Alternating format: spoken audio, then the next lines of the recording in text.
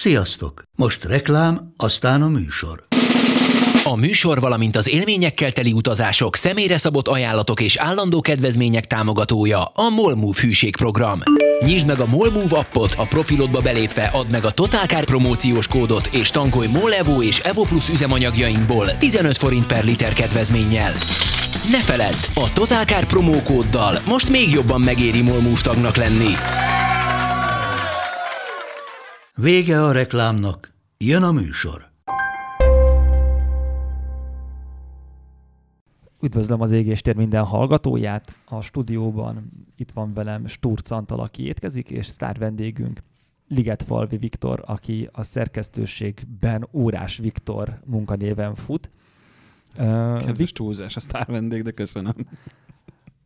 Viktor idén lett szerzőnk, bár már korábban is írt nekünk cikket, de idén lett állandóra alkalmazva a külsős újságíróként. Te ugye óraszakíró vagy. Igen, hát amik korábban voltak, abból inkább csak a 47 milliós vagy 43 milliós Breitling óra Bentley műszerfalra az egy maradandó, mert egyszer az Anti felhívott, hogy írjak már valami Lotus motoros BMW-ről, vagy valami BMW M5 motoros Lotusról, írjak már egy cikket, és mondom, Anti, én órákról írok, nem autókról, de írjál egyet, hát ha jó lesz. Olyan rossz lett, az egészet átírta. Ez volt előtte. Igen, de majd amikről cikkre kerül, itt beszélünk, azok be lesznek linkelve a Totalcar cikkében, amiben az Égéstér is be van linkelve, ott meg lehet találni a leírásban, hogy éppen miről beszélünk, és ugye írtad azt, hogy mi kerül egy autóba beszerelt órán 43 millió forintba, miközben az autó mondjuk kerül 40 millióba? Nem, inkább úgy 80-100 millióba amúgy.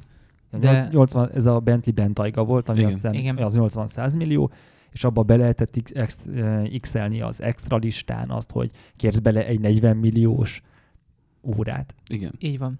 Igen, de a Gyöngyház számlapja van, tehát az óra nem ér annyit nyilvánvaló. Tehát itt nem ezt kell megfizetni, hanem a luxust. Tehát nyilván az autóiparban is megvan ugyanaz, mint az óraiparban, hogy egy bizonyos szint fölött, amit kifizetsz, az ott exponenciálisan nő a luxus faktor a termék effektív értékéhez képest. Ott pontosan ugyanez van, hogyha karóra lenne az óra, akkor mondjuk 8 millió forint lenne, de így, hogy a Bentley műszerfalába megrendeled, magát megforgatja időközönként, mert ugye automata felhúzású, tehát mechanikus óra, ráadásul egy speciális gátszerkezettel, gyémántokkal, tehát ez már igazából csak a ronyrázásról szól. Igen, és itt voltak ilyen ehhez kapcsolódó műszaki természetű kihívások, ugye, hogy ez az óra nem lehet kézi húzós, hiszen mennyire nyomorult már, hogy beülsz a Bentley Bentayga-ba reggel, és ott elkezded a kezeddel tekergetni az órát, mint a szegények. Így van, mint régen a műszerfali órákat egyébként a harckocsikba, vagy repülőkön, amiket igen, tényleg fel kellett húzni 8 naponta. Igen. Aztán ugye nem lehet elektromos, mert az megint csak presztízsben egy ilyen, tehát hogy kapsz egy harcórát 40 millió forintért, azt még a Bentley vevők torkán sem nagyon lehet lenyomni, gondolom. Hát alapvetően van benne kvarcóra. Tehát a Bentley-be van. Legalábbis én legutóbb a Flying Spur-be ültem, az ezüst Flying Spur Black csomagba, nálatok is járt, tudom, hogy járt, meg Ne nézzük rá! meg a Bentayga-ba, ami szintén ugyanígy volt egy ilyen tesztautó, és mind a kettőben volt sima egyszerű kvarcóra, tehát a szent kvarcóra. Karórának is elment volna, hiszen... Simán, mert a mérete jó, meg rá van írva, talán, hogy Bentley. Melyik autóban volt olyan, amiben a feláras órát ki lehetett pattintani, és lehetett hordani? Bugattiba volt szerintem valamelyikbe, vagy ahhoz lehetett kapni, ami egyébként túl nagy volt, és kaphattál hozzá egy ilyen bőr szíjszerű valamit, ami egyben egy bőrtok volt, mint hogyha egy zsebórát raknál be, körülbelül olyan. Én a Bugattira emlékszem, de... Tehát akkor a Bugatti az visszament az első világháború idejébe, igen, amikor a harctéri óra az egy szíjra akasztott karóra volt. Pontosan. Vagy mi a tököm, zsebóra volt. Igen. Nem biztos, hogy a Bugatti, de abba a cikkbe, a Bentley cikkbe szerintem de képként beraktam. A Bugattinak volt valami ilyen pöcsköszrülése ezen, hogy ők csináltak egy nagyon spéci karórát, amire azt mondták, hogy ez egy Real Driver's Watch, mert hogy amikor fogod a kormányt, a megfelelő sportos kormányfogásban, akkor ugye nem tudod leolvasni a számlapot, hiszen ideális esetben a csuklódon kívül hordod az órát, és hogy így az oldalüveg felé néz. Viszont ők csináltak egy olyan órát, aminek a szerkezetét elforgatták 45 fokkal, és egy ilyen üvegcsőben foglalt helyet az óra szerkezet, egy nagyon ízléses, ami meg is mintázta a 16 hengert valahogy a kis mozgó alkatrészeivel, és egy ilyen a cső vége, ahogy feléd nézett, azon volt egy számlap, így vezetés közben is le tudtad olvasni az órádat. Van több, most nem tudom konkrétan, de ezt a darabot konkrétan nem ismerem, mert én jobban szeretem a földhöz ragadt darabokat, tehát az ilyen teljes megőrüléseket én csak nyugtázom, hogy léteznek, és aztán lépek tovább. Talán az Hublónak a LaFerraria az, ami mindig így élénken él előttem, ami azért tényleg egy eléggé elmebeteg darab. Ott a V-motor van mintázva, tehát ott a hengerek, meg a hajtókorok tök, hát legalábbis egyértelműen eszedbe jut róla. Viszont ezt a megoldást, amit mondasz, hogy egy csövön keresztül látod akár tükörrel, akár nem tükörrel magad felé az időt, ezt több gyártó is csinálta, de mind ilyen különleges darabok, tehát ilyen 5-10 darabos sorozatban. És a másik, ami viszont a vezetésnél fontos volt, hogyha elforgatták 45 fokkal, azt viszont elég sok gyártó csinálta. Még régen, pont azért, mert ez egy hasznos valami volt. Régen az óra hasznos volt. Ma is hasznos. Megjön rá az SMS. Szépen, fölébreszt. ezt akartam mondani, nagyon szép az Apple Watch-od. Kösz. Igen, itt, hogy már szóval került, hogy olcsó, meg drága, meg földhöz ragadt, meg nem földhöz ragadt. Van egy nagyon jó magyarázatod arra, vagy egy nagyon jó érvelésed arra, hogy az órában mi számít drágának, és miért nem hívunk valamit drágának, ami sok pénzbe kerül. Szerintem az óráknál is úgy van, mint az autóknál, hogy érdemes a saját kategóriáján belül vizsgálni, és nem a magyar átlagkeresethez. Mert van olyan óra, ami tud nem olcsó, de jó áron lenni 4 millió forintért, hogyha egyébként a kategóriájában az 6-8-10 is lehetne. Tehát ezeket, hogyha, és ezt mindig gondoltam egyébként az autókról is, hogyha mindig csak azzal foglalkoznánk, hogy a magyar átlagkeresetbe mi passzol bele, akkor az autós újságírás és az órás újságírás is egy ilyen sivár valami lenne, mert nem azért, mert az autók sivárak, hanem nem lenne benne olyan változatosság. Nem lennének Konkrétan csúcspontok. Az autóipar 95%-át kukázhatnánk, hogyha a magyar medián keresethez viszonyítanánk Igen. az árképzésüket. Igen. Tehát, hogy vérlázító, amikor azt mondjuk egy 13,5 millió forintos GR Yarisra, hogy olcsó. De hogyha azt nézzük, hogy az autó Nissan GT-reket reggelizik versenypályán, ami meg egy 30-35 milliós tétel, akkor... Jó, most még az adás elején még legyen egy kis tűz, én gyorsan rácsapnék arra, hogy ami a drága. Most volt ilyen viszonylag órás világon kívülre is kicsapó órás hír, hogy a Patek Philippenek a kékszínű Nautilusa, az már rángatózik a szemed, az 2,1 milliárd forintért kelt el,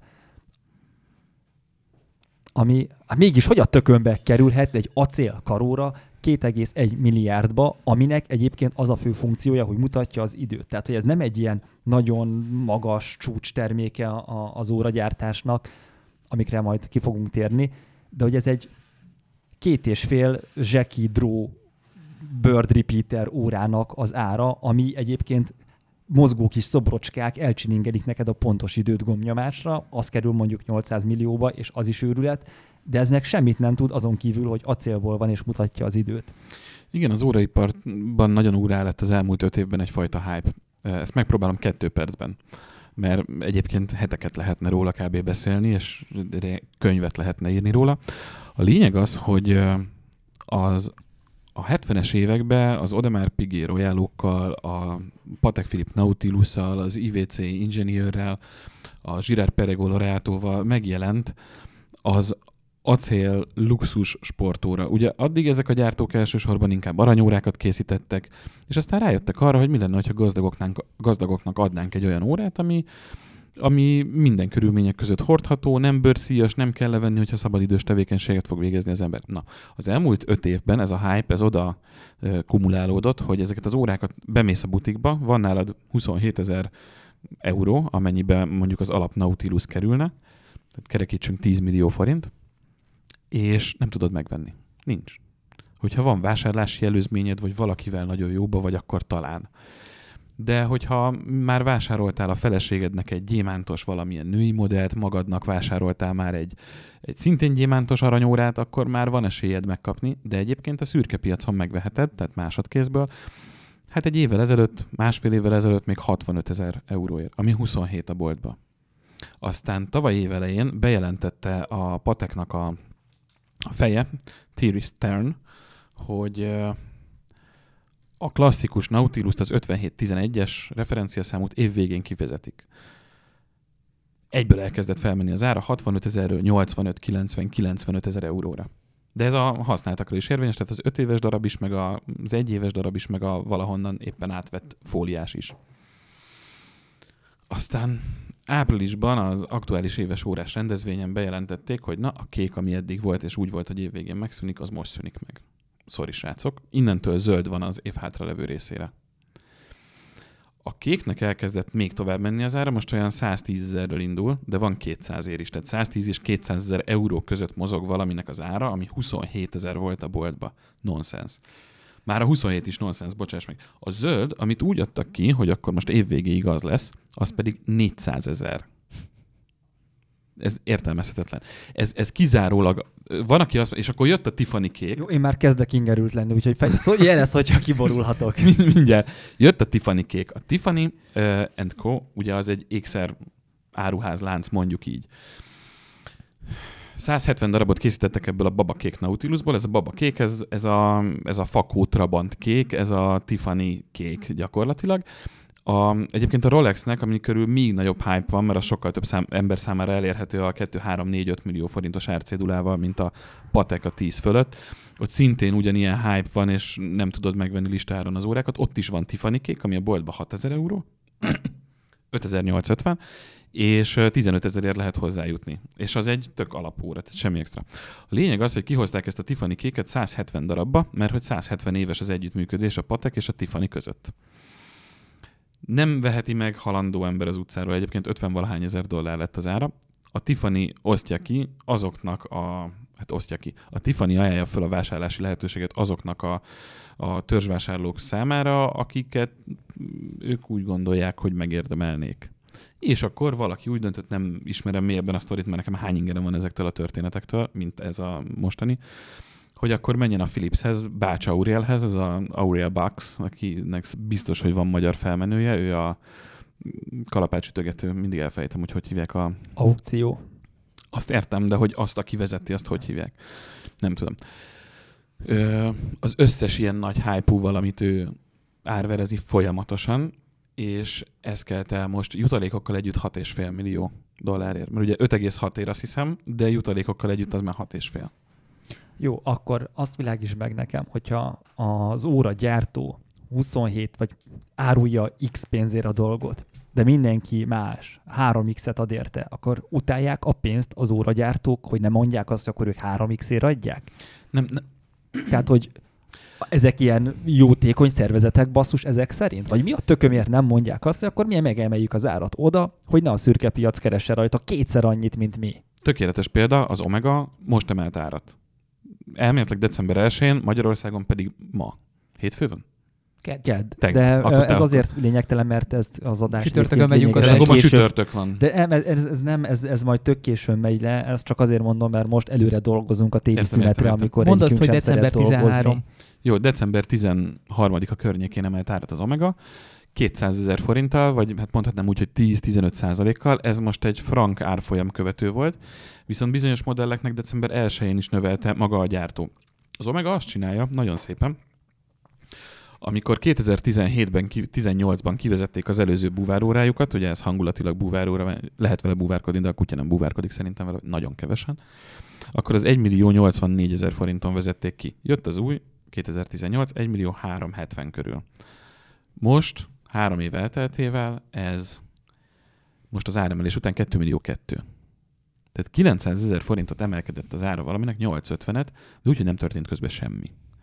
Az Omega rájött arra, hogy megveszik a terméket. Emeljünk az áron. Nézzük meg, megveszik-e. Megveszik. Nagyon jó, akkor emeljünk még. És évente emelgetnek. Addig fognak emelgetni, amíg nem változik jelentősen. Ha egyszer csak változik jelentősen az eladott órák darabszáma, akkor azt mondják, hogy akkor most várunk. Csökkenteni nem lehet, akciózni nem lehet, mert nem illik, mert az öngyilkosság. Megvárjuk, hogy az emberek megszokják, hogy ez ennyibe kerül, és meg fogják venni ennyiért is, csak akkor utána nem emelünk egy darabig. A Rolex például nem emel árat, ő azt mondja, hogy ez az én termékem, ez ennyit ér. De az embereknek úgy tűnik többet ér. Egyre több embernek van egyre több pénze. És akkor miért nem gyártanak többet? Hiszen akkor azt mondják, hogy... Nem hülyék. Várj. Ez egy tök érdekes dolog abból a szempontból, de miért lenne hogy... hülyesség többet gyártani?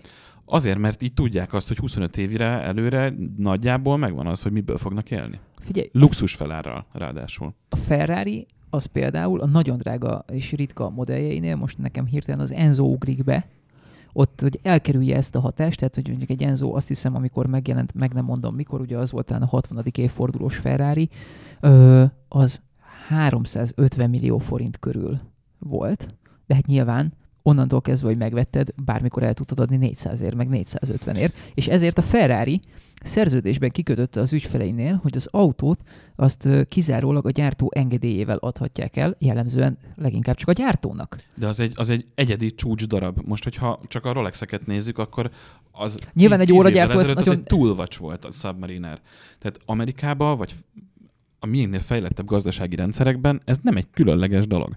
Hát 8000-9000 euró az óra, mennyi a fizetésként? Most egy átlagosan 35 éves egyetemet végzett embernél 4000 euró havonta 5? Igen, Nem hát, tudom. 2 hónapot kell dolgozni egy ilyen óráért. Magyarországon mennyit? 2 évet kb. És akkor ugye itt most arról beszélünk, hogyha 100%-ba félre tudja rakni a fizetését, mennyi 250-260 ezer forint az átlagkereset itthon? Valami ilyesmiről regélnek folyamatosan. Rég néztem ilyen KSH adatokat. A lényeg az, hogy alsó hangon 1 évnyi fizetés kint, meg körülbelül 2-3 hónap. Tehát, hogy ők tök máshogy kezelik a Rolex, az nem, arra azt szokás mondani, hogy az belépő a luxus kategóriába. De belépő azért a műszaki színvonal miatt, amit is nyújt egy Rolex, vagy belépő azért, mert ez a legmainstreamebb dolog, hogy az utolsó járókelő is tudja, hogyha Rolexed van, akkor valaki vagy. De gyorsan ki is rabolnak, hogy az Barcelonában és Londonban egyre többször látszik, hogy a Rolexeket úgy lopják, mintha kötelező lenne. Mi van, hogyha nem túl képzett tolvaj mondjuk lyukra fut és egy hamis Rolexre csap le? Szomorú. Igen, Nekem nem. Bocsánat, amúgy az elég- előző topikhoz még hadd csatoljak vissza annyiba, hogy az óra az ideális esetben egy olyan cucc, aminek nem romlik az állaga. Tehát ha vigyázol rá, akkor az megőrződik olyan szépnek és használhatónak mondjuk 4-5-6 éves korára is. De emlegetted ezt a tendenciát, hogy a gyártók figyelik a keresletet, és addig drágítják, ameddig a kereslet nem esik vissza. Tehát húznak egy... Most az Omega ezt csinálja, legalábbis nagyon úgy néz ki, hogy ezt csinálja. Húznak egy görbét a kereslettel, és húznak egy görbét az áremelkedéssel. És amíg ez a kettő nem keresztezi egymást, tehát a magasabb vételár nem okoz keresletbeli visszaesést, addig növelik az árat. És tudod, milyen nagyon durva? A prémium bringagyártók ugyanezt csinálják a kerékpárokkal, a hegyi kerékpárokkal, amik viszont hegyi kerékpárok, tehát pusztulnak, mint a franc, mert kétszer lefekteted, és leszakad róla 200 000 forint, és hogy megtehetik ezt nem ilyen tartós befektetési jellegű cuccokkal, mint egy karóra. Mondjak egy durvábbat, amikor megjelent a Renault Twingo Magyarországon, az első Twingo, a régi, akkor azt bedobták egy bizonyos áron, valami olcsón. És akkor, vagy sőt, bocsánat, ezt túlárazták, és akkor elkezdtek lejjebb menni az árral. És figyelték az eladásokat, és amikor addig lement az ár, hogy hirtelen elindultak az eladott darabszámok felfele, ott megálltak. Tehát, hogy ezt nem csak ilyen speciális cégek csinálják, hanem az autó- és motorgyártók is szoktak így játszani. Csak másik irányba. Valaminél felfele is, tehát ugye most az összes jármű ára fölfele megy ugyanígy, mondjuk ott picit más okok mozgatják, mondjuk egy Skodára nem azért van mondjuk 1,5 év várakozási idő, mert annyira a luxus termék, hanem azért, mert rohadt nagyra a kereslet. Igen, csak azt mondom, hogy egy karóránál valamilyen szinten ezt megértem, hiszen megmarad az állaga, ami miatt egy ilyen befektetési tárgyá is válhat. Nem azt nagyon fontos hozzátenni, hogy az egész Rolex hype-nak, a Patek az picit hozzá tartozik ehhez, de azért a Patek az egy 50-60-70 ezer órát gyárt egy évbe. A Rolex pedig 1 milliót. 1 millió Rolex Tavaly készület. 900-at a Covid miatt, de amúgy 1 millió órát készítenek. Ebben benne van a kevésbé keresett aranyos, gyémántos, nem tudom, meg benne van a nagyon keresett bármi más. Az a lényeg, és ez nagyon fontos, hogy a mai világban a hype az úgy tud felhúzni bármit egyik pillanatról a másikra, nagyon sok embernél van pénz, amit inkább tart bármi másban, mint cashben. Igen.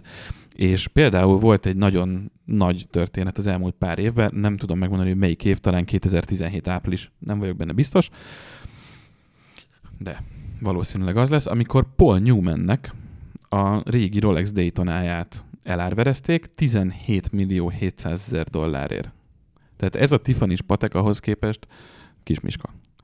És ott egy New York-i székhelyű órás lap egy nagyon-nagyon hosszú, több éves kampányt folytatott, hogy felépítse ezt a sztorit. Nyilván elméletileg ez nem sztori, de elkezdtek ahhoz hasonló órákat megtalálni itt-ott a gyűjteményben, porosodó fiókban, stb. És egyszer csak valahogy hozzájuk került, vagy megkeresték őket, hogy itt van a Paul Newmannek a régi Rolex Daytonája. Na most az az érdekes, hogy az a Rolex Daytona akkor, amikor a Paul Newman megvette a 70-es években, a kutyának nem kellett. Tehát vannak olyan régi újsághirdetések, ahol ott van, hogy órát vásárolunk, Rolex Daytonára ne is keressenek minket, nem veszünk.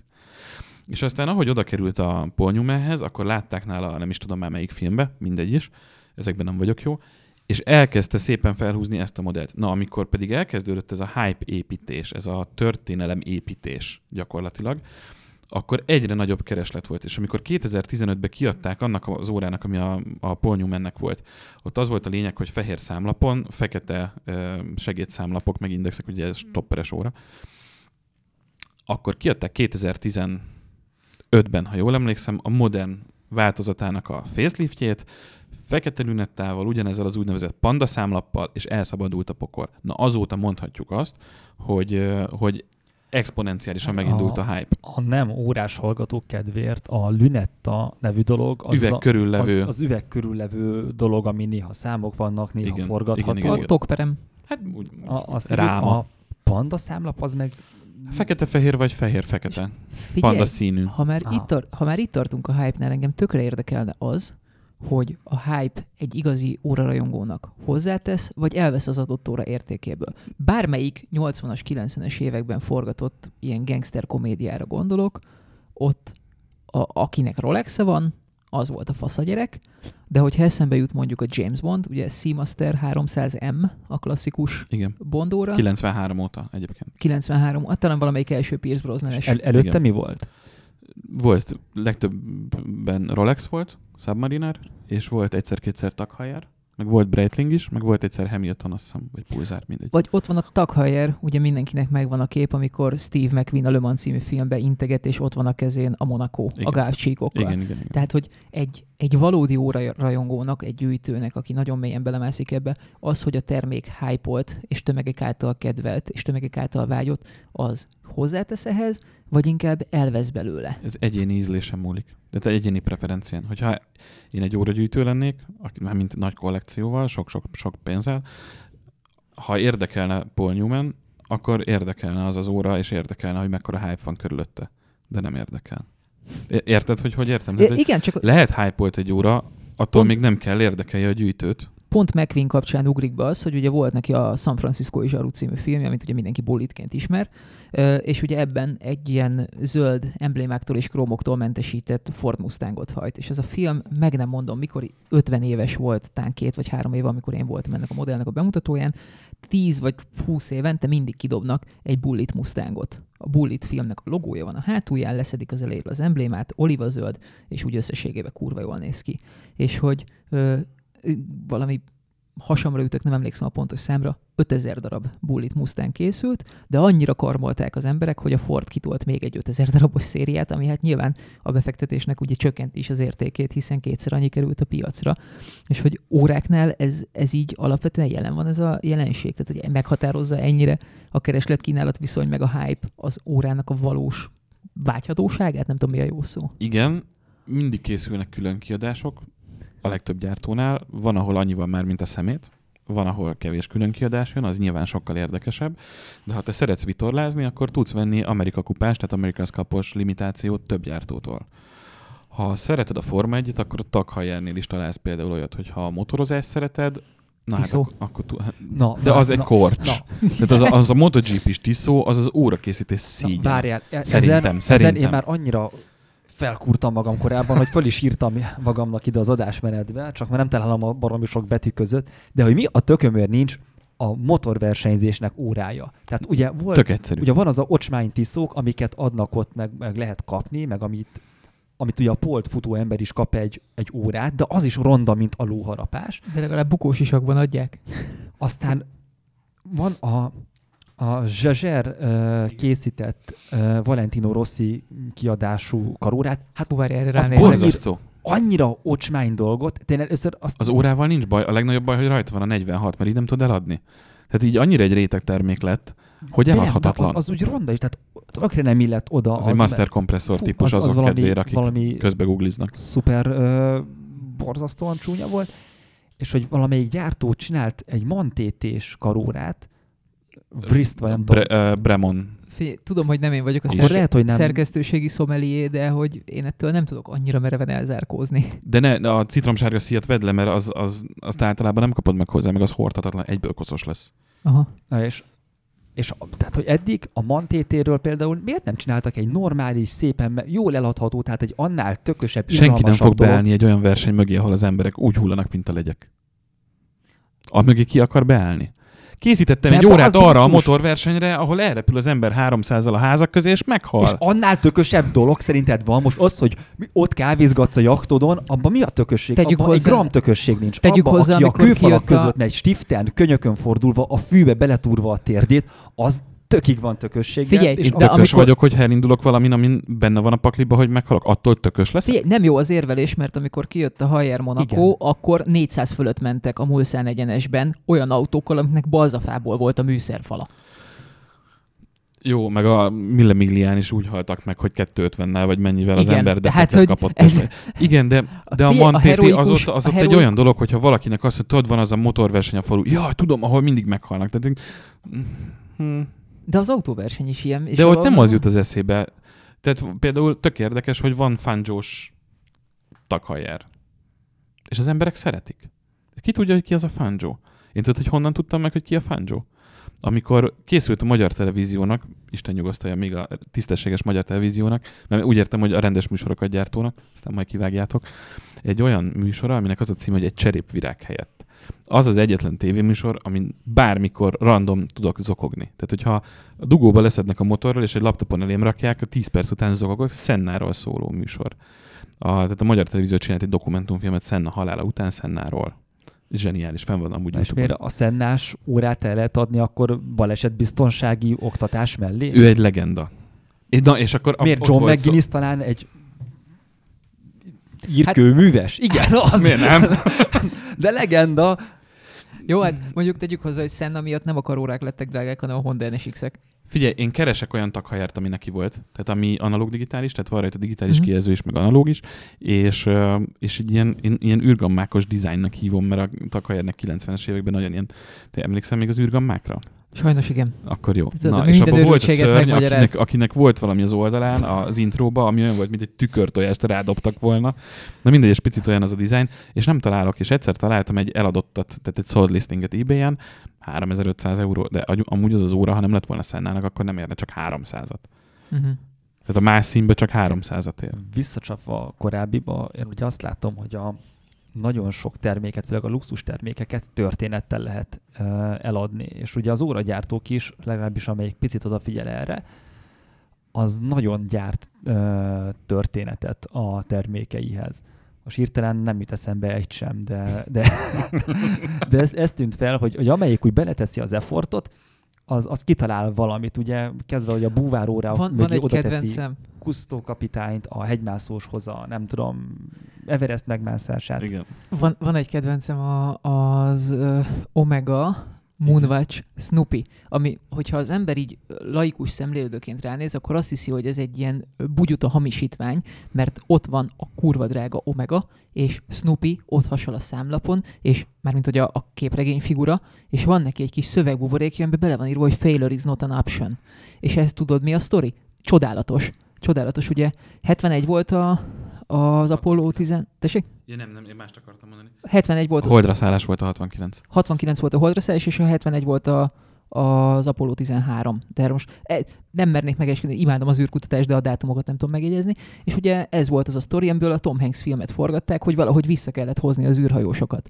És ugye ezt Viktor sokkal jobban el tudja mesélni, hogy milyen kibaszott komoly tender volt az, hogy az Omega megkapja az űrhajósok felórázási lehetőségét, mert valami 15 óra gyártónak a termékeiket rendelték be, és mindegyiket zúzták jégkamerába. De ez egy nem hivatalos teszt volt. Nem hivatalos nem teszt volt. bekérték, hanem elmentek és megvásárolták, igen. Na, és az Omegánál kötöttek ki. És Jack Swigert volt a parancsnoka az űrhajónak, és akkor annyira vissza kellett venni a létfenntartó berendezések kedvéért az űrhajó számítógépének a működését, hogy nem tudta kiszámolni a pályakorrekciót a visszatéréshez a Föld légkörébe. Ilyenkor két opció van. Az egyik, hogy túl lapos szögben érkezik a Föld gravitációs mezéjéhez viszonyítva, és kisodródik a világűrbe, ez ugye instant halál. A másik, hogy túl meredek szögben érkezik, és emiatt de egyszerűen elég a Föld légkörében a közegellenállás miatt, mert túl meredek szögbe lég be. Na, és mivel nem működött a számítógépük, mert a létfenntartó berendezéseknek kellett az áram, ezért Swigert a karóráján mérte ki azt a 14 másodpercet, ameddig járatni kellett a korrekciós hajtóművet a visszatéréshez. És kiadtak ennek emlékére több órát, de nekem a kedvencem a 2011-es, mert azon fehér számlap van, egy klasszikus Moonwatch, és van rajta egy 14 másodperces osztás, 0-tól 14-ig, és az van ráírva, hogy what could you do in 14 seconds? Te mire lennél képes 14 másodperc alatt? És a Snoopy azért került rá a számlapra, mert a NASA-nak van egy díja, az ezüst Snoopy díj, amit minden évben megkap az a mérnökcsoport, aki a legmagasabb színvonalon végzi a munkáját. És 71-ben a visszatérő manőver miatt az Omega kapta meg az ezüst Snoopyt. És tök érdekes, hogy a failure... Azt hittem, hogy az, aki nem tudta megoldani, hogy az áram az minden működtethessen.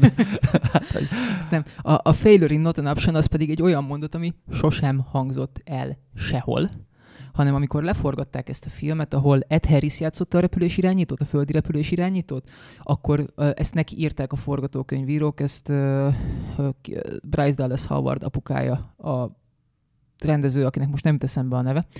De nyugodtan dobálózzunk még olyan nevekkel, akiket senki nem ismer. Bryce Dallas Howard a főszereplő a Jurassic Park 4-ből. Mindegy. És... Van Jurassic Park 4. Hát a reboot, tudod, a Chris Pratt-tel. A vöröshajú csajnak az apukája rendezte ezt az Apollo 13 filmet, nem teszem be, nem a James Newton Howard, mert az a zeneszerző. Mindegy.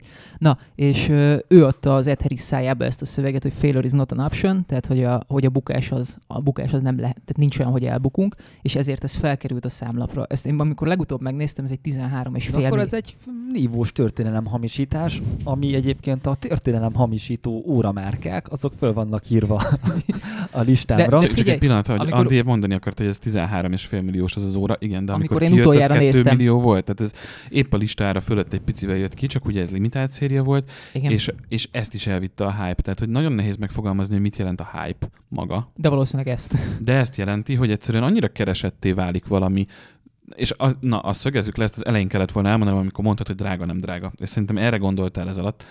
Ha veszel 3 millió forintnyi spórolt pénzből egy órát, és az megvan neked 10 évig, és 10 év múlva el tudod adni, tök mindegy, hogy 2,8-ért vagy 3,5-ért, ez szinte mindegy, az azt jelenti, hogy te azt a valamit, mondjuk 2 millió 8-ért, te azt a valamit 10 évig hordtad 200 000 forintért.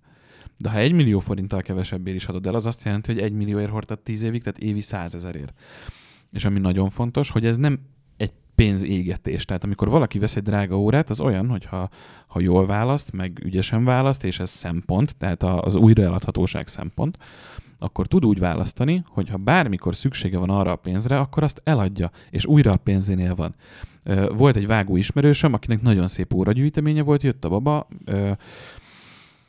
kellett venni családi házat, eladta az órái felét, meg volt a család, vagy eladta az óráit, és meg lett a családi ház fele. Ez mondjuk ilyen 2015. Akkor még lehetett rendes áron ingatlant kapni.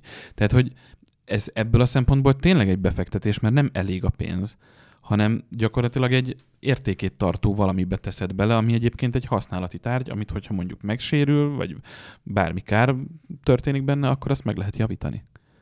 Picit olyan, mint egy E30-as BMW, amikor friss jogsival összetörtem a Suzuki-mat, ami anyámé volt, akkor azt nézegettem, hogy a roncsértékből, meg a 150 000 diákhitelből, tehát 450-ből lehetne venni egy tök jó 318-as E30-as BMW-t. 450-ből egy jót. És vettél végül? Nem vettem. Anyukám nem engedte. Visszatérve amúgy a hype. És most nincs 3 alatt ilyen. Amúgy 3 millió alatt. Tehát így szakújságíróként az ember azért így tökre el tud ezektől vonatkoztatni, de mondjuk pont ennél a Movebatchnál én tökre úgy vagyok vele, hogy bad meg, hogyha meg lenne ez a 13,5 millió forint, úgyhogy az a 3-4 autó már ott áll a garázsban, amire mindig vágytam, akkor rohadjak meg, megvenném, mert amikor ránézek arra a számlapra, akkor mindig ez a sztori jut eszembe, és azt akarom, hogy... De te azt nem akkor vennéd meg, amikor 13 millió forintod éppen van, hanem akkor, amikor van több 100 milliód.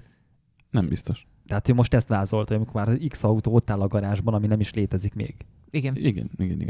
De egyébként pont ez a lényege ezeknek de a hogy dolgoknak. szeretnék ránézni arra a számlapra, és szeretném, hogyha ez jutna eszembe róla minden pontosan, hogy egy alkalommal. hangulatot akarnak átadni neked, a búváróra, a stopperes óra, az űrt megjárt óra, a vitorlázós óra, a tök mindegy milyen óra. Azért van, azt próbálják a tervezők elérni, hogy amikor te, mint azt az adott témát szerető ember meglátod, akkor bele tud képzelni magad abba a közegbe, amiben esélyed nincs. Tehát te már nem mész a Holdra valószínűleg, nem akarlak lebecsülni, csak sanszos. Nem, van rossz fogad? Kihúzták őket, úgyhogy már Na, nincs, akkor de- még mégis van esélyed egy pici. Megnyugtatok mindenkit, nem, az Anti nem fog a Holdra menni. A magyar űrprogram indul, úgyhogy simán benne van. Indul bizony, tehát ott esélyed még van. Szóval arra akarok kirukadni, hogy itt az a lényege ezeknek a termékeknek, hogy te, mint felhasználó, azzal, hogy megveszed az ő terméküket, bele tud élni magad abba. Ugyanúgy, ahogy a Vintage-nél, ahogy mondtad az NSX-nél, bele tudod élni abba magad, hogy Senna ott ült abban az ülésben. Nem ült ott abban az ülésben, de beülsz abba az ülésbe, és azt tudod gondolni, hogy Senna ott ült. Nagyon friss élményem, hogy egyik este elmentünk hóba autózni egy nagyon öreg Subaru Imprezával, egy GT turbóval. Ugye Nem az volt, ami az Árpád hídon egyik nap leszakadt első lökhárítóval, elakadás jelzővel ment hazafele? Nem. Nem, ez egy GT turbó volt, egy piros GT turbó, és megkaptam kicsit a kormányt, és mentem vele rendes ilyen 10-15 centi hóba, és nem érzem különösebben ezt a műfajt, de nagyon jó És a érzés Colin csinálni, McRae amikor Rally én 2-be érezted magad. nem a Colin filmpályán. McRae Rally 2-ben, hanem képzeld el azt, hogy megy az autó, ugye üvölt azon a nagyon jellegzetes hangon Igen. a boxermotor, tüsszög a turbó, de úgy nagyon, és közben így lapon van a kaszni, hogy az oldalablakon nézel előre. És amúgy van egy kicsi, sokat fogyasztó, relatíve problémás, kellemetlen autód, amit ezzel a 10 Priusod? Igen. Bocs. Amit ezzel a kibaszott 10 perccel adnak el neked, hogy ezen a 10 percen keresztül te vagy a Colin McRae. És tényleg elhiszed, mert ugyanazt látod, amit ő a belső kamerából lát, csak ő mondjuk 175-tel Pontosan. megy, te meg 45-tel, de akkor is csúszik az autó, tüsszög, üvölt, mindent csinál, és amúgy meg egész évben szívsz egy öreg szarral, de hogy erre a 10 percre meg azt érzed, hogy a rohadt életben megérte. Igen. De az autógyártásban nincs annyi olyan autó, nem? Ami így ezekre az érzékekre... Pláne Hát meg és nem úgy, szerintem tehát hogy újként azok az nagyon, autó- nagyon kevés autót árulnak új állapotban úgy, hogy köré raknak egy komplett történetet. Hát szerintem pont ezek a rallypálya szökevények mondjuk pont ilyenek. Jó, de az nagyon szűk mennyit szegmens. tudsz ebből venni most újonnan, ha bemész a boltokba? Hát most Egyet? konkrétan a GR Yariszt. Az mikor ment ralliban? Hát a rallypálya a rallypálya kedvéért csinálták, kész volt a rallyautó, csak a Covid miatt törölték a szezont, amiben ment volna, úgyhogy sosem állt rajthoz valójában. Magyarul nem készült hozzá a történelem, de ez egy autó. Míg Hát de igazából az homologizál- óragyártók azok a sztori gyártásból maradnak fönt, és ebből Igen. a És kedvencem amire te gondolsz, a Prukpál vonal, vagy mert értem, a Dózsa László vonal, aki hozzákölti a nem valós történelmet magához. És te tudod is, Viktor, hogy mire akarok kiukadni. Igen, van egy gyártó, annak idején még olasz gyártó. Ideért a Most esett le Dózsa Igen, László. igen. Hát igen, a Panerai az besmint Máriázott egy pár dolgot így az elmúlt 100 évébe. Mi azért nagyon érdekes, mert az egész onnan indult, hogy van egy Periscope nevű fazon, aki egészen elképesztő oknyomozó újságíró, tehát tényleg írtózatosan jó, és ő neki egy nagyon részletes gyűjtése van a Panerainak a történelméről. Ez egy most már svájci, régen olasz óragyártó cég volt, aki, és akkor ez nem tudott a marketingből, tehát ők azt marketingelték, kiadtak egy szériát, hogy 1936-ban, meg nem tudom, 39-ben gyártották azt az órát. Aztán jött Periscope, és elmagyarázta, hogy ők nem gyártottak ilyen órát 43 előtt. Tehát, hogy ez képtelenség, és meg kiadtak egy olyat, ami nem, ezt úgy hívták, hogy anonymous dial, tehát hogy nem volt márkajelzés a számlapon. És ők azt mondták, hogy ez most boldogan emlékeznek arra, hogy 36-ban az anonymous dial, stb. És kiderült, hogy az anonymous dial az 44-ben volt, nem 36-ban. 36-ban nem is volt olyan órájuk, és 44-ben azért nem szerepelt a Panerai számlapon, mert amikor a nácik megszállták Olaszországot, messzire megyünk, akkor ugye elfoglalták Panerai bácsinak az órásműhelyét, és azt mondták, hogy akkor te, hogyha... Azt mondták, instant. Majdnem. Ha a Decima Massnak, az olasz harci búvároknak te ilyen jó vízálló órát csinálsz, akkor csinálj már a Kampschwimmernek is. Szép név, ez olyan, mint a legtöbb németnek. Kampschwimmer. Tehát a német harci az búvároknak. Az Führer irányítja. Pontosan. És akkor mondta, hogy hát de én nem fogok, mert ti nácik vagytok, és akkor meghalsz. Na, és akkor még úgy működött a Panerai, hogy a számlapot azt kapta valahonnan talán, de a tokot és a szerkezetet a Rolex hozta neki. Ez tök érdekes, ez sem verte nagy dobra soha a Panerai, hogy mind a kettő Rolex. Ez egy óraipari Subaru BRZ. Gyakorlatilag igen, ami egy Toyota GT86. Tehát igen, igen. De amikor meghallotta Hans Wilsdorf, a Rolexnek a feje, hogy ezek az órák nácikhoz fognak kerülni, akkor megállította a szállítmányt, és azt mondta, hogy én nem küldök a náciknak semmit, főleg nem úgy, hogy a tok hátuljában, a hátlapban, meg a szerkezet egyik hídjába bele van gravírozva, hogy Rolex. És ő ezt nem. És akkor én olyan órákat küldtem volna, amiknek ki volt csípva a toktömítés. Vagy egy ilyen pöcs bele van rajzolva, bele van gravírozva, nem? Bocs, hogy félbeszakítalak, a Picasso kalandjai című zseniális svéd filmben van az, amikor a nácikkal csak látszólag együttműködő Picassót mutatják be, aki azt úgy ábrázolták, hogy a Picasso ilyen kamuflást festett a náci katonára, aki ott állt a falnál, és így beleolvadt, mert úgy volt rajzolva, hogy ez csatorna is rá lett festve az emberre. És akkor ott ment alatt a narráció, hogy és hát Picasso látszólag együttműködött a nácikkal, és segítette őket, de igazából mindenki sejtette, hogy nem teljes nála az ő oldalukon, és amikor elsétálta a náci katona, a hátára oda föl volt rajzolva a céltábla. Nagyjából így. És akkor visszarendelt, és akkor a Panerai bácsi írt egy levelet a Wilsdorfnak, hogy jaj, léci, nem megölik a családomat, és akkor gyakorlatilag a tok hátlapjának a belső feléből, meg a szerkezetnek az adott hídjáról legravírozta, vagy lepolírozták a Rolex márkanevet.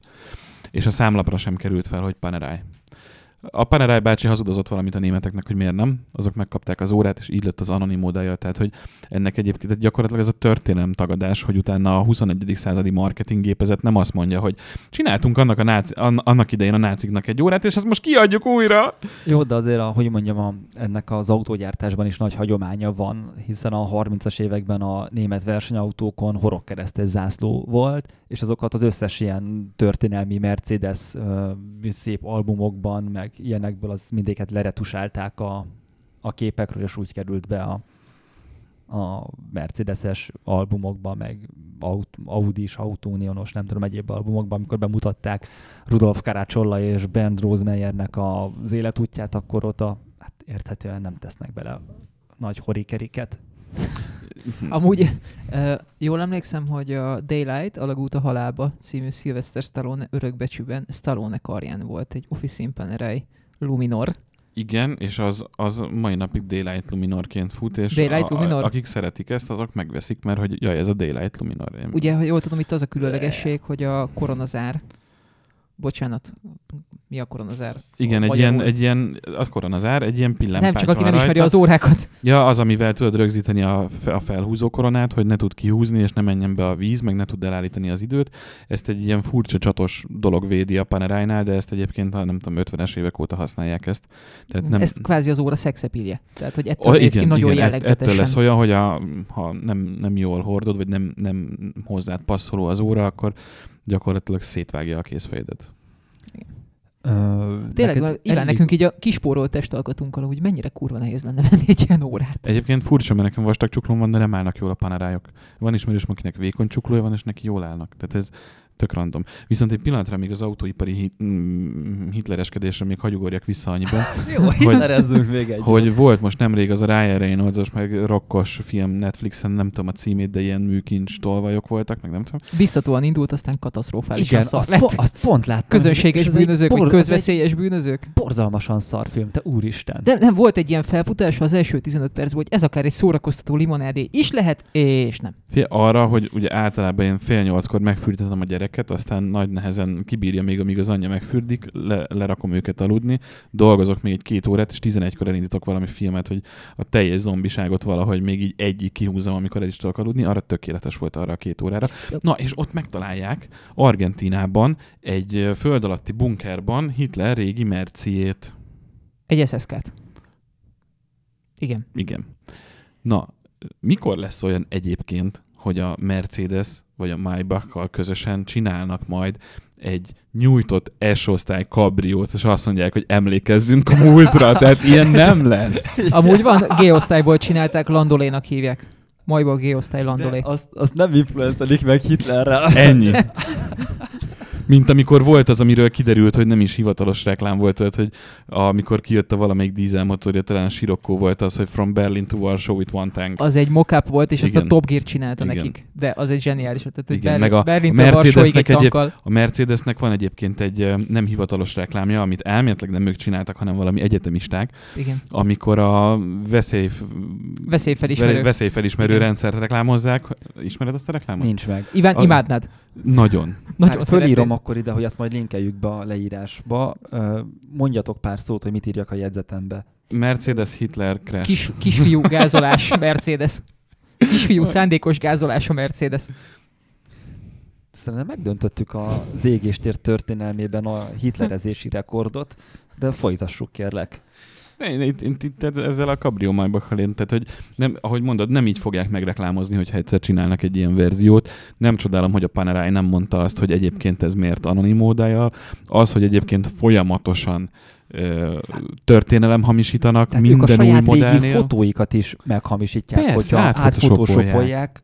De ráadásul egyébként, ha jól tudom, a Panerainak nem ciki a történelmet, tehát az egy szép olasz kézműves történelem. Abszolút, csak valaki ott úgy gondolja, hogy eladhatóbb. Egyébként tegyük hozzá, hogy ők egy cégcsoporthoz, a Richmond cégcsoporthoz tartoznak, ahova tartozik még az IVC, a Jaeger LeCouture, meg még egy csomó más márka. Tehát, hogy, Az IVC, bocsánat, csak a kevésbé jártasaknak az a Schaffhausen. Tehát amikor igen, valaki azt Schaffhausen mondja, egy város, úgy jár a 450 000-es használt automotorra, mint a Schaffhausen, akkor az az IVC. Igen, amikor azt mondja, hogy úgy jár, mint a Schaffhausen, akkor én arra a városra gondolok, ahol van egy vízesés, és régen egy Nem gyárváros megy sehova. volt. Igen. Figyelj, az Astrára ez egy időben tök igaz volt. A Roulette Astrára, hogy úgy járt, mint egy Schaffhausen, mert hogy a város sem megy sehova, meg az autó sem. Igen.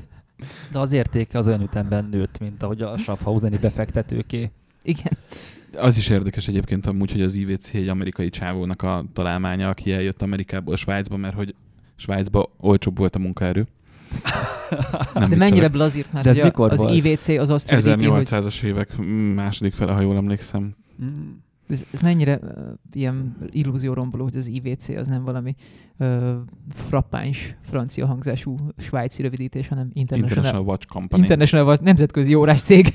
Igen, és akkor F.A. Jones idejött, Genfből kiutálták a helyi órásmesterek, mert hogy ők ugye lokálpatrióták voltak, és azt mondták, hogy te innen tudja. Nem lehet, hogy egyébként a svájci órásmesterek nem voltak akkora köcsögök, hanem ez a Csak Jones volt egy orbitális kellemetlen alak? Simán lehet, csak így jobban lehet előadni. Egyrészt, másrészt Jó, pedig, csak hogyha ezt azt... nyilván ő meséli, úgyhogy Figyelj, őt utálták. felépítik Hát ő a már nem sztorit, mesél tudod, semmit, De hogy maximum csörögnek oké, a igen, vagy csontjai. értem, hogy ott a cég meséli így, hogy őt kiutálták, de meghallgatnám erről mondjuk az akkori genfi órásmesterek cégeit, hogy ide jött egy amerikai, aki köpködött. Várjál, azokra Nem, az ez olyan, órásmesterekre mint az gondolsz. amerikai filmekben, amikor a Ruth kiskacsából megcsinálják a bombázót, hogy amikor valaki nagyon mínuszból indul, akkor mindig sokkal szebb a felemelkedés történet. És lehet, Mindig hogy a gyengét sajnáljuk. igen, lehet, hogy tökre együtt söröztek délutánonként, meg ették a fasz a francia csokit, csak most így mesélik Csak el felgyújtották a történetet. műhelyén, mondjuk utána részegen, vagy valami.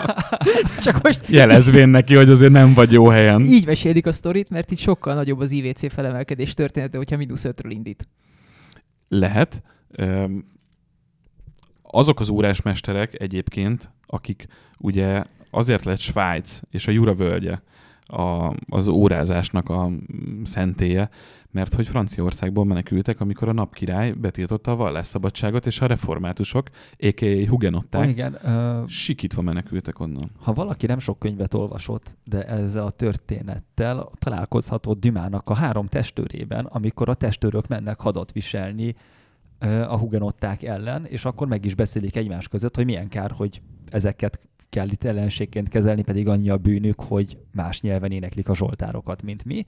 Nagyjából ez volt a megfejtésük, aztán szépen leháborúzták őket. És akkor ezek... Ezt így kéne tanítani egyébként középiskolában, nem ilyen szar. Berakni a Charlie Sheen filmet.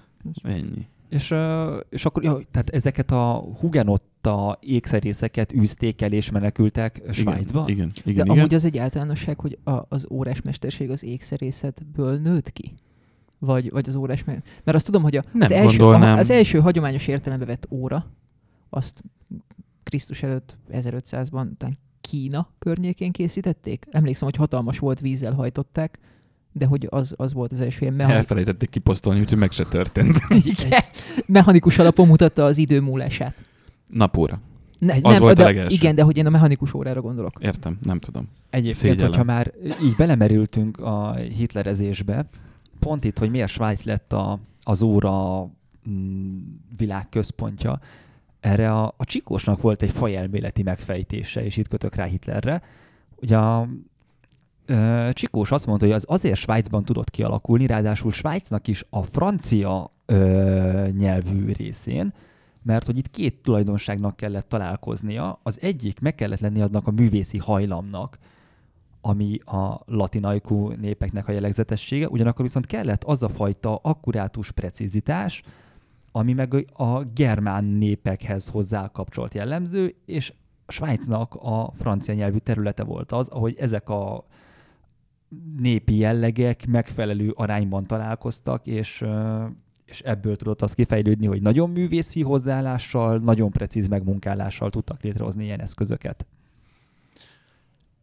Ez lehet, hogy sztorinak szebb, mint valóságnak. Igen, bármit bele lehet mesélni a történelembe. Most, ahogy ezt mesélted, végig gondoltam azt, hogy egy ilyen mondjuk House of Cards jelleggel hogy lehetne csinálni egy ilyen több évados sorozatot Netflixre, ami onnan indul, hogy elüldözték őket, és a vége, az utolsó évad pedig ott van, hogy a 21. században a nagy családi vállalkozás, amit még az üldözött déd öregapáink kezdtek.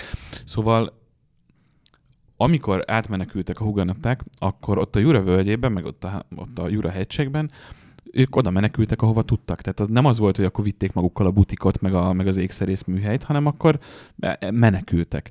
És aki befogadta őket, ott azoknál dolgoztak azért, hogy kapjanak enni, meg szállást kapjanak. Na most a nagyvárosi órásmesterek, azok általában ősszel küldtek egy csomó nyersanyagot ezeknek a parasztoknak, nevezzük őket így egyszerűbben parasztoknak, akik egyébként elszállásolták a hugenottákat. Azért, hogy tavaszra farigcsáljanak belőle fogaskereket, ezt meg azt, azért, mert hogy ugye a parasztok télen nem tudtak mit csinálni a hegyekben, mert általában a települések el voltak zárva a külvilágtól, és ott nem volt FKF, itthon se sokat ér, de mindegy, de ott meg akkor egyáltalán nem volt. És ezért ők télen szépen reszelgettek, és tök jó volt, hogy egyébként ott van egy ékszerész, és akkor ez így tud segíteni benne, megcsinálják, és így nőtték ki magukat a manufaktúrák. Ez is elég meseszerű, tehát ez is azért eléggé dióhéjban van. De alapvetően így. Én nem tudom, hogy a németeknek ehhez mi közük volt, a német óragyártás az oké, volt, de az még egy nagyon érdekes dolog, hogy ott volt egy tök jó német óragyártás, és jött a világháború, átálltak ipari termelésre, és utána, mivel egyébként a keleti blokkban volt igen, ezt akartam is kérdezni, hogy Glashütte az hogy a tökönbe lett egy pici falu, amiben ott van nagyon sok nagy óragyártó, ráadásul nagyon drága órák gyártó is. De ez nem így volt, tehát hogy volt régen a Lange. Igen, és azokat a 90-valahányba tették oda. Igen, mert amikor jött a második világháború, átállt a ipari termelésre, utána pedig létrejött a Güb Glashütte, ami az összes Glashüttei óragyártót gyakorlatilag egységesítette, tehát így közállamosította és központosította, tehát ahogy az a szocializmusban divat volt. Tehát, hogy ez a település, ez a Glashütte, amiről most beszélünk. Lengyel határ. Ez igen, ott a cseh-lengyel határtól van pár kilométerre Kelet-Németországban. És igen, és aztán jött a rendszerváltás, és akkor ez a központosított nagy óragyár, ez megszűnt. és kiváltak belőle, akik akartak, mondjuk így nagyon egyszerűen. Újra létrejött az A. Lange und Söhne, ami most az ottani óragyártásnak a legfelső kategóriája.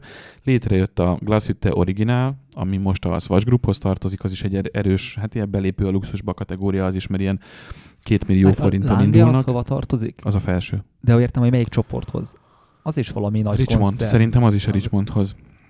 És akkor létrejöttek ilyen kisebbek, mint a Mühle Glashütte, az Union Glashütte, biztos van még.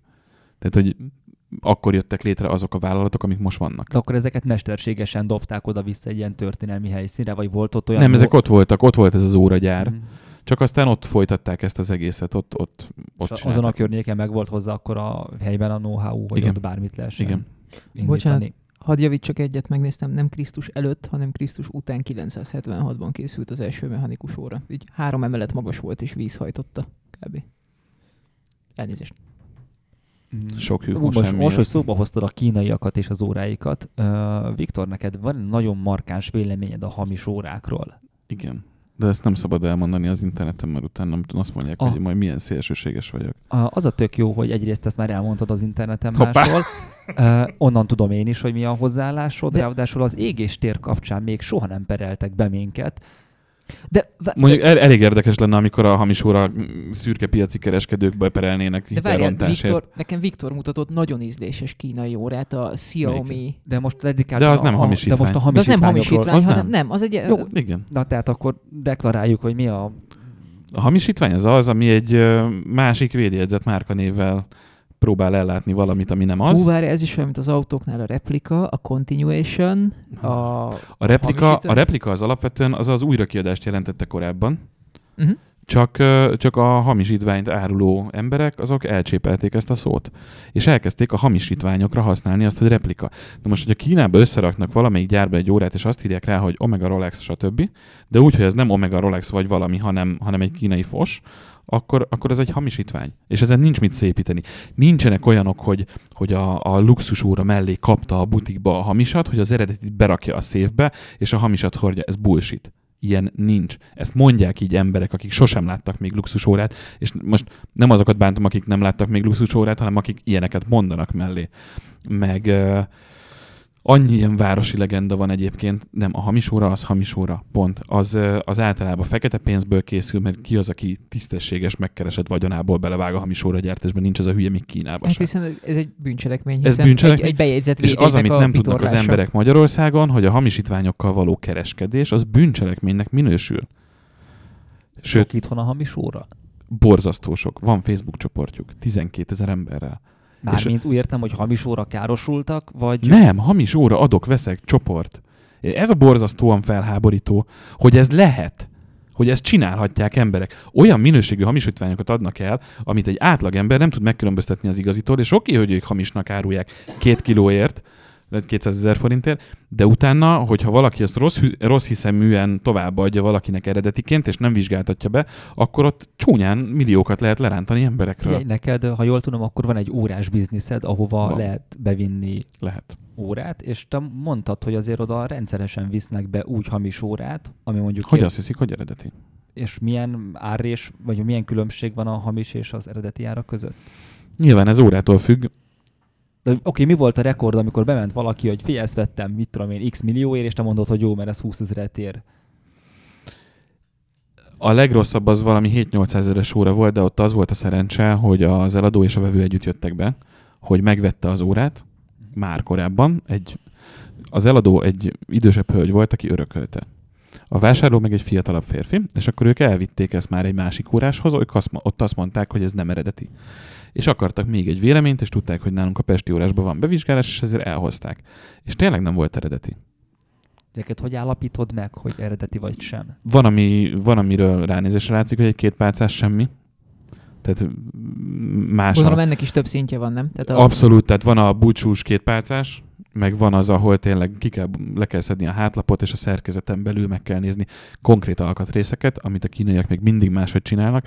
Van, amit azért, mert lusták, és van, amit azért, mert nem áll ugye ők reverse engineeringbe dolgoznak, ami azt jelenti, hogy visszafelé fejtik ki ezt az egészet. Látják, hogy mi a késztermék, és azt ők megtervezik, hogy azt hogy kell megcsinálni.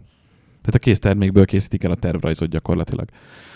és vannak olyan dolgok, amik annyira, ami miatt egyébként borzasztó drága néha a svájci óragyártás terméke, mert olyan fejlett technológia kell az elkészítéséhez, ami a kínaiaknak nincs meg, vagy nem éri meg azt használni, és előállítani a hamisat, mert azt már tényleg nem tudják olyan olcsón eladni akkor.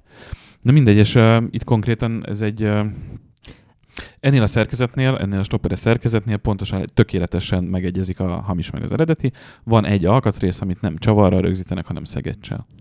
Hadd És akkor az kínai. Hadd kérdezzek ennek az emberi oldaláról. Mondtad, hogy nagyon sokan nyomják ezt a hamis órás mozgolódást, és hogy ez nekik akkor így egy gag tulajdonképpen? Nem, Várjál, nagyon sokan azt mondják... Nem, én abból indulok ki, hogy én most fölvehetném álmaim óráját, a fekete számlapos Tag Heuer Monacót.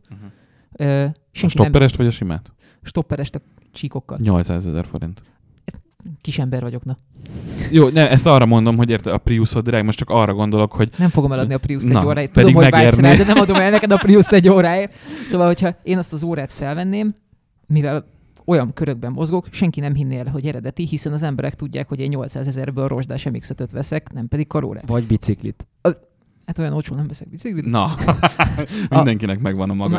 A másik dolog, hogy mondjuk Gattyán György, meg felvehetné a kétpálcásat is, mert az ő köreiben senki egy pillanatra nem kérdőjelezné meg, hogy az eredeti. Hogy hívják a gazdag öreg embert, aki Amerikába él, és... Soros György. Nem. Nautilust hord egyébként. Aquanautot, de...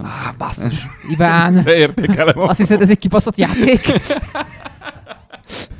Figyelj már magadra. Play a game. Hogy lehet, hogy van Nautilusa is. Nem, aki vlogger, bácsi. Vágom, a polgár. Itthon képekkel kereskedett, néha lebukott azzal, hogy hamis képeket adott. Ez kit érdekel, de most borzasztóan. Kivel ne fordulna elő? Az lesse rá az első képet, aki még nem adott el hamis nem véletlenül nem volt ott a Máté Kriszta első Millióm című műsorában, mert ez vállalhatatlan lett volna. Na, ő nála például óriási bukta volt, ugye a felesége szerepelt a Szülifelik, a Luxus Feleségek című műsorba. Mindegy, még annak dolgoztam az utómunkáján az első évadnak. Fix munkahelyen volt, tehát kénytelen voltam. Kellett fiatal a pénz. Voltál, és kellett a pénz. Nem futott még a luxus óra biznisz annyira. És az a lényeg, hogy ott pont az egyik vágóképen látszott, hogy Polgár bácsinak is van kamu órája, ami tök ciki, mert tele van eredeti órákkal, viszont ott van bent a kamu patek, meg egy kamu lange, és tök egyértelműen kamu. Tehát, hogy annyira, hogy az pontosan az, ami a kínai egypálcás, annak az összes jellemzője rajta van azon az órán. Szerintem egy ilyen tök hiteltelenné tud tenni egy embert. Tehát ezt a Gattyános példára mondtam, ez nem azt jelenti, hogy a Gattyánnak van, csak attól, hogy még valaki gazdag, attól még becsúszhat nála is egy-két hamis. Jó, tehát akkor mi az ideológia emögött? Mondom, azért, mert nincs pénzem rá, akkor nekem ne lehetne olyanom. Idézőjel vége. Ezt én olvastam, ezt kommentként nagyon sokszor olvastam, hamis órás érvként. Azért, mert nincs pénzem egy eredeti Rolex Submariner-re, akkor nekem nem lehet olyanom. Tudod, mi a válasz? Nem, meg nem lehet olyanod. Mert nincs rá pénzed. Ha lesz rá pénzed, akkor lehet olyanod. Na, és akkor ők ezzel próbálják megvédeni azt, hogy akkor nekik azért van hamis órájuk, mert nekik tetszik a Rolex Submariner. Más téma, hogy más gyártók gyártanak ahhoz nagyon hasonlító kinézetű órát. Steinhardt, Davos-a lehetne sorolni sokat. 1-0-val kevesebbért, tehát annyira, mennyire mondjuk Rolex hamisítvány van jó minőségű. De valamiért ők úgy gondolják, hogy nekik ez jár. Nem eredeti, nem számít. Most mi a különbség? Ugyanúgy mutatja az időt. Most ezt is be lehet állítani pontosra. Most akkor mi van? Egy nap egyszer pontos? Nem, tényleg be lehet állítani. Borzasztó jó minőségű hamisítványokat csinálnak. Tehát van ez nem mondom a nevét, mert akkor még rákeresnek az emberek. Helyez már kontextusba, légy szíves azt, hogy mondj egy viszonylag népszerű modellt, amit szeretnek hamisítani, hogy az mennyibe kerül, és mennyibe kerül a nagyon jó minőségű hamisítványa. A Rolex Submarinernek a jó minőségű hamisítványa 200 000 forint körül van, az eredeti az pedig, mennyi az eurósok? 3 millió. Jó, aha. De ebbe az a durva, hogy a hamisítvány, hogyha jó minőségű, akkor is 2 kilóért már szerintem tök oké órákat lehet kapni. Abszolút. Tényleg. Támadva éreztem magam, úgyhogy beraktam az Apple Watch-ra egy analóg óra számlapot. Nekem is van Apple Watch-om egyébként, egyszer hasznos is volt már az életemben.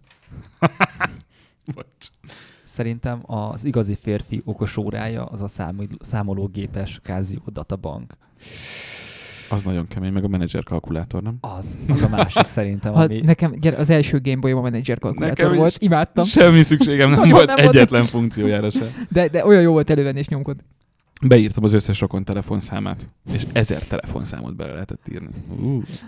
Nekem csak 500-as volt. Rá is volt írva, hogy Memo 500, vagy valami ilyesmi. Egyébként te, mint aki órákról életvitelszerűen író ember, hogy oldod meg azt, hogy ugye az órázásban nagyon könnyű átcsapni a köcsökség tér felére. Tehát egy nagyon vékony határmesdje van a normális, jóízű hát remélem most például ilyenre hallanak a hallgatók példát. Mi másért hallgatnának égésteret, imádom. De lehet, hogy ezt a részt már kikapcsolták a Stop Geci általában miatt. van egy olyan ilyen csomó órás anyagnál, meg cikknél, videónál, hogy nem tudom ezt, hogy mondják politikailag korrekten, az ilyen eltartott kisújjal, ilyen nagyon kellemetlen, sznoboskodó előadásmód. Nem kell őket nézni. De hogy magát ezt az egész egyébként szerethető hobbit, ezt iszonyatosan nagy köcsökség lengi be elétől a végéig. Hirtelen most nem jut eszembe más olyan hobbi, ami lehetne szerethető is, de valahogyan annyira ellenszenves módon űzik, hogy úgy az ember... Igen, azért, mert ebbe az egészbe beleviszik a luxus fensziséget, tehát hogy ez azért már tényleg tegyük a szívünkre a kezünket, azért egy drága karóra teljesen felesleges. Az LVMH csoportnak, ami a Louis Vuitton Moet Hennessy, tehát abba tartozik egyébként a Tag Heuer, a Zenith, az Hublot, annak a feje, Jean-Claude Biver, aki egyébként az Omega szerződést összehozta a James Bonddal 1993-ba, zseni a csávó. Ő mondta azt egyszer, hogy ha valaki 50 svájci franknál többet költ karórára, akkor érzelmi döntést hozott. Na most azok az emberek, legalábbis egy részük, aki sok órára sok pénzt költ el, azok már egy olyan színvonalon vannak, tehát hogyha megnézed, akkor az ilyen felső 10 000-es, felső 5000-es fogadásokon is ugyanezt a hangulatot érzed. Tehát valahogy az a köcsökség... Gyakran járunk Ivánnal ilyen helyekről, de tudjuk, hogy milyen... Amikor látod a botrányos felvételeket mondjuk egy ilyenről a bulvárlapokban, amiket nyilván nem olvasol, ezt mondom. Én se. Haverom mesélte.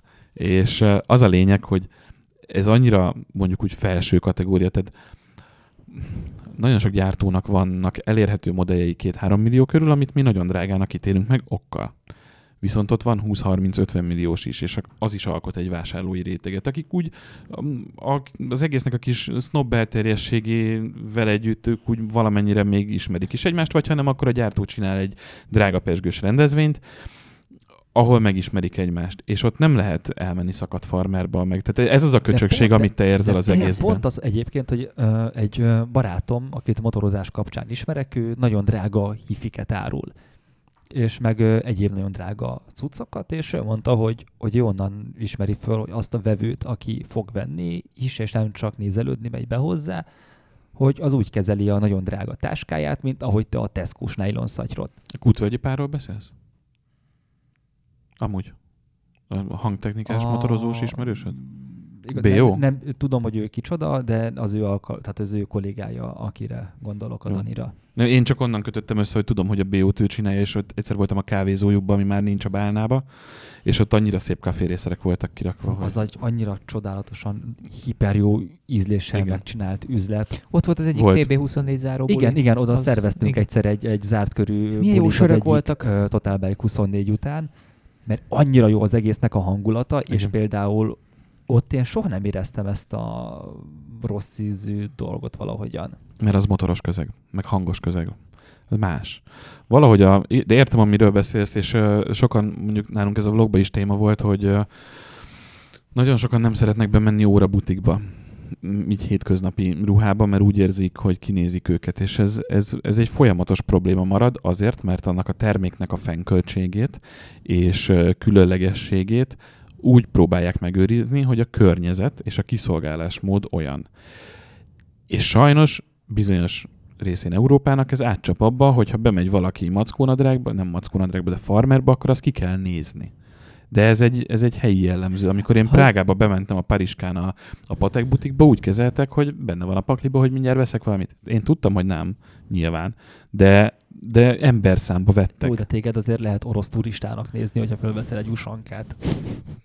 Jó, de nem, tehát nem, kint normálisan benne. Ez Nem annyira... azt mondom, hogy itthon is vannak jó tapasztalatok, meg kint is vannak rosszak, csak arra gondolok, hogy alapvetően ez a fennköltség, és ez a, nem mondanám urizálásnak, mert az egy tök más jelentés a mai világban, de hogy valahogy ez a előkelőség lengi körül ezeket a márkákat. De ez nem egy olyan dolog, ami nálunk így nem múlt el? Mármint, hogy...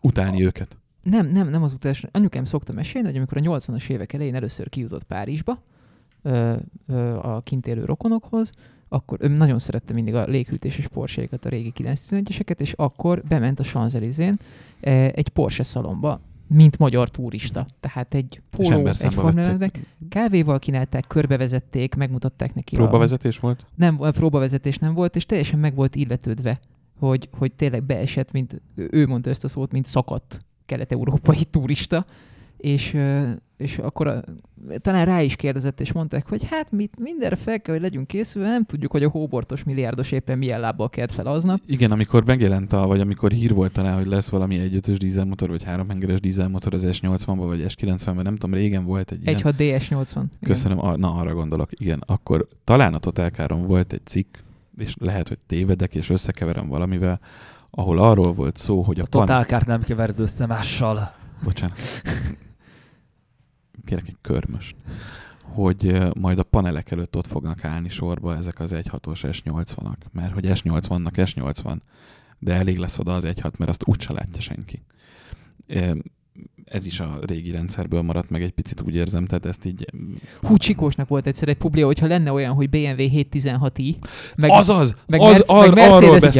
S180, Mercedes S180, igen, 1.8-as motorral, hogy erre az írásra gondolok el lehetne szerintem. róla tüntetni a feliratot hátulról, így van. badge-teleníteni, akkor azt imádnák. Így van, tehát, és ezzel arra akarok kilukadni, hogy valahogy a kifele látszat az itthon sokkal nyomatékosabb, és ezért itthon egészen más a megítélésed sok esetben, és mondom, vannak kivételek, és nem mindenhol működik így, hogyha belépsz egy boltba, attól függően, hogy vagy felöltözve, mert még mindig az a top prioritás, hogy nézel ki. Miközben nem az határozza meg azt, hogy mennyi pénz van a zsebedbe. Ja, erre mondják, hogy minden öltönyös csávónak valahol egyszer egy fehér pólós csávó a főnöke. Igen, abszolút. Tényleg ez tehát amikor akárhányszor drágább autóról készítünk videót, én nem szoktam hozzáöltözni a drágább autókhoz, mert hülyeségnek tartom. Ez csak szimplán sutyóság. Hát figyelj, úgy nézek, azért én most külsőm alapján úgy nézek ki, mint egy csóró, pedig valójában tényleg csóró vagyok.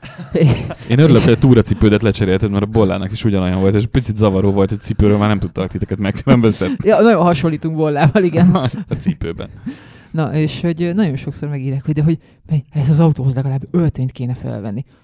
A francot? Tehát, hogy hány S-osztály tulajt, vagy S-osztály usert láttál már valahol öltönyben, filmekben, meg reklámokban? Jó, nem öltöny, de most van egy ismerősöm, aki talán szoftvereket fejlesztenek autókra, és a BMW csoportnak is dolgozott, és mondta, hogy volt 3 céges autója, a Mini, a BMW, meg a Rolls-Royce, mit tudom én, milyen BMW, meg elektromos Mini, amikor az még nem volt az utcán, és a Phantomot is elvihette, hogyha meg akarta autóztatni, a logot utána ki kellett belőle szedni és feldolgozni, csak inkbe vihette el.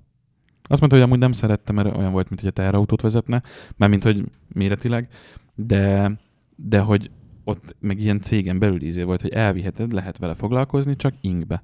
Tehát, hogy az... Azért ezt egy fejlesztőnek, akik arról híresek, hogy nem hordanak inget. Ott hordtak. Igen, és gondolj bele, amikor így száll ki előlem, és éppen dugdossa a csomagtartóba a kompjútert, meg tekergeti a csavarokat a géptérbe, és így törli bele a fehér inkbe az olajos kezét. Gyerekek, most már azért jó húz a V12, dolgozni kellett rajta, de most már rendben van. Hát visszacsatolva, vagy korábban mondtad a Jean-Claude Biver nevét. Igen. Nekem az óraiparban az a gyanúm, hogy van nagyon kevés nagy zseni, és azok cirkulálnak cégek között, de hogy ilyen meghatározó arc, az mondjuk egy tucatnyi lehet, akiknek a nevét jó eséllyel nem is ismerem. És hogy ott kevésbé működik az, hogy egy cégnél megvan mindenkinek a dolga és az összeáll, hanem ott általában az a sejtésem, hogy egy-egy átütő kaliberű csávó adja meg egy cégnek a lökést a következő 5-6 évre. Nem, ezek a csávók adják meg a lökést az érdekes dolgokhoz. Alapvetően ugye, mivel az óragyártók jelentős része befektetői csoportokba tartozik, ezért a board meetingen dől el, hogy mi lesz a céggel, meg hogy mi lesz a következő irány.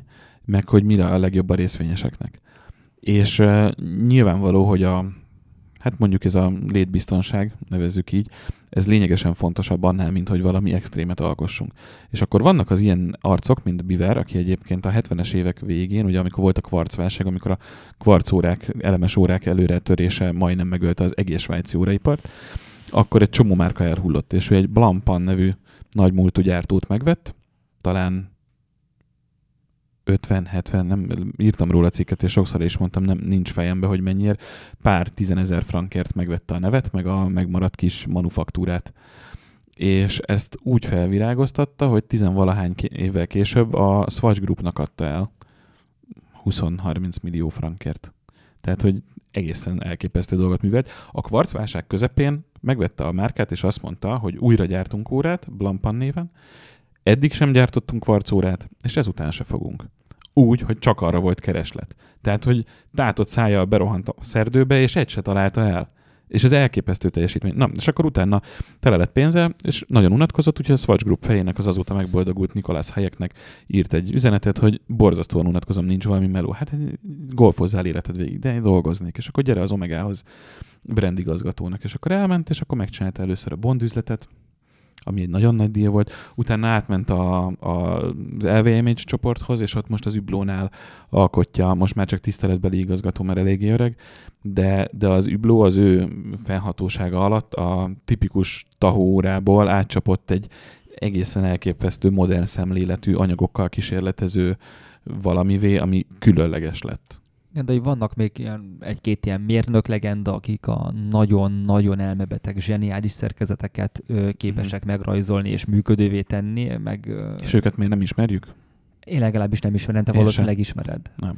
De mint hogyha egy ilyen nagyon pár sztárember tartaná életben. Vannak olyan óratervezők, akik olyat alkottak, vagy aztán kiszálltak a cégből, ahol dolgoztak, és saját márkát alapítottak. Kari Voutilainen például a Patek Philipnek dolgozott sokáig, utána saját márkát csinált, egy kis manufaktúra. Vígan elérdegél abból a pár 10 órából, amit egy évben csinál 10 milliókért. Gerard Genta, aki meg egy designer, vagy óra designer, gyakorlatilag ő alkotta meg az Audemars Piguet Royal-okat, a Patek Philippe Nautilus, tehát ezt a mostanra elképesztően ikonikussá vált acél luxusórát.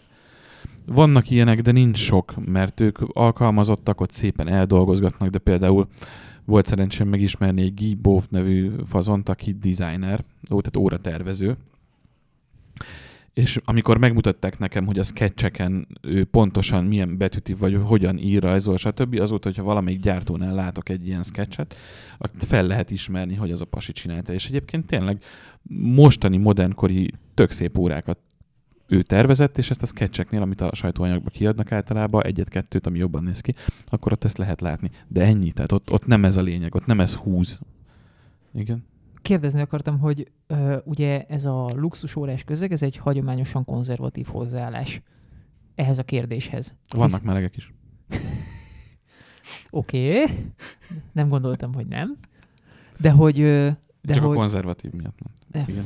Szóval, hogy a konzervatív hozzáállás ez a kérdéshez, hiszen valamiféle konzervatív értéket képvisel egy szépen kidolgozott mechanikai csuklódon. Főleg, hogyha ezt még mondjuk láthatóvá is teszed egy megfelelő tokozással. És akkor látok olyan órákat, mint mondjuk a Konstantin Csajkin, aminél a segédszámlapon a mutató az egy bohócnak a szeme. És hogy ezek mennyire találják meg a vevőiket? Ő nagyon. Tehát ő neki másfél millióba került annak idején a Joker, amikor kihozta. 7-8 millióért megy most a másodpiacon? Akkora hype lett körülötte ott is, mert végre valami érdekes történt. Nem csak az, hogy kékről váltunk szürke számlapra, vagy zöldre, feketére. Annyira a gics határmás. Az móka. Az nagyon durván pornó, arra nagyon rá vagyok feszülve a munkásságára. Gics az, amikor televágnak nem tudom hány karát gyémántal. Most pont olvastam, hogy a Jacob & Co. csinált valami, ami annyi karát van, amennyit ki se tudok mondani. A Jacob & Co. arról híresek, hogy ilyen milliárdos értékben gyártanak egy-egy darab órát, és nagyon durván túltolva mindenét. Igen. Visszakanyarodnék még egy korábbi kérdésedre. Miért nincsenek motoros órák? Mert az nem lett megválaszolva. Igen. Hogy... Te csak rossz választottál. Én kurva anyámat tudom. Hogy azért nincsenek, mert motorozás az nem veszünk fel órát.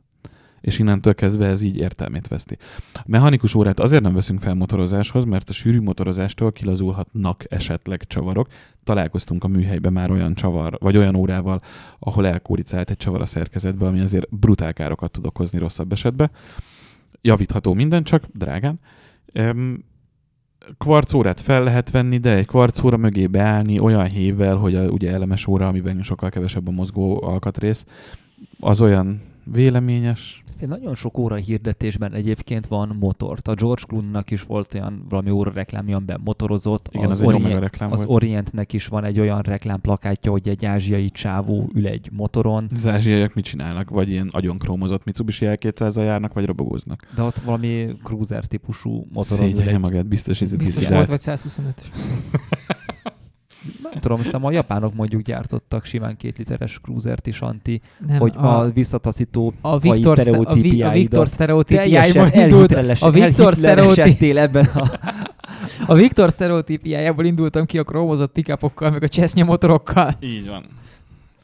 Na, szóval, hogy persze ilyenek vannak, meg a Breitlingnek is van egy Nortonos kivitele, de hát az annyira, akkor már miért nem Triumph?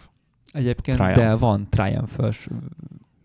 Nem olyan rég volt nálunk hír, hogy talán a Breitling kiadott egy Triumph-ös szériát, hogy a Triumph kiadott egy Breitling-ös szériát.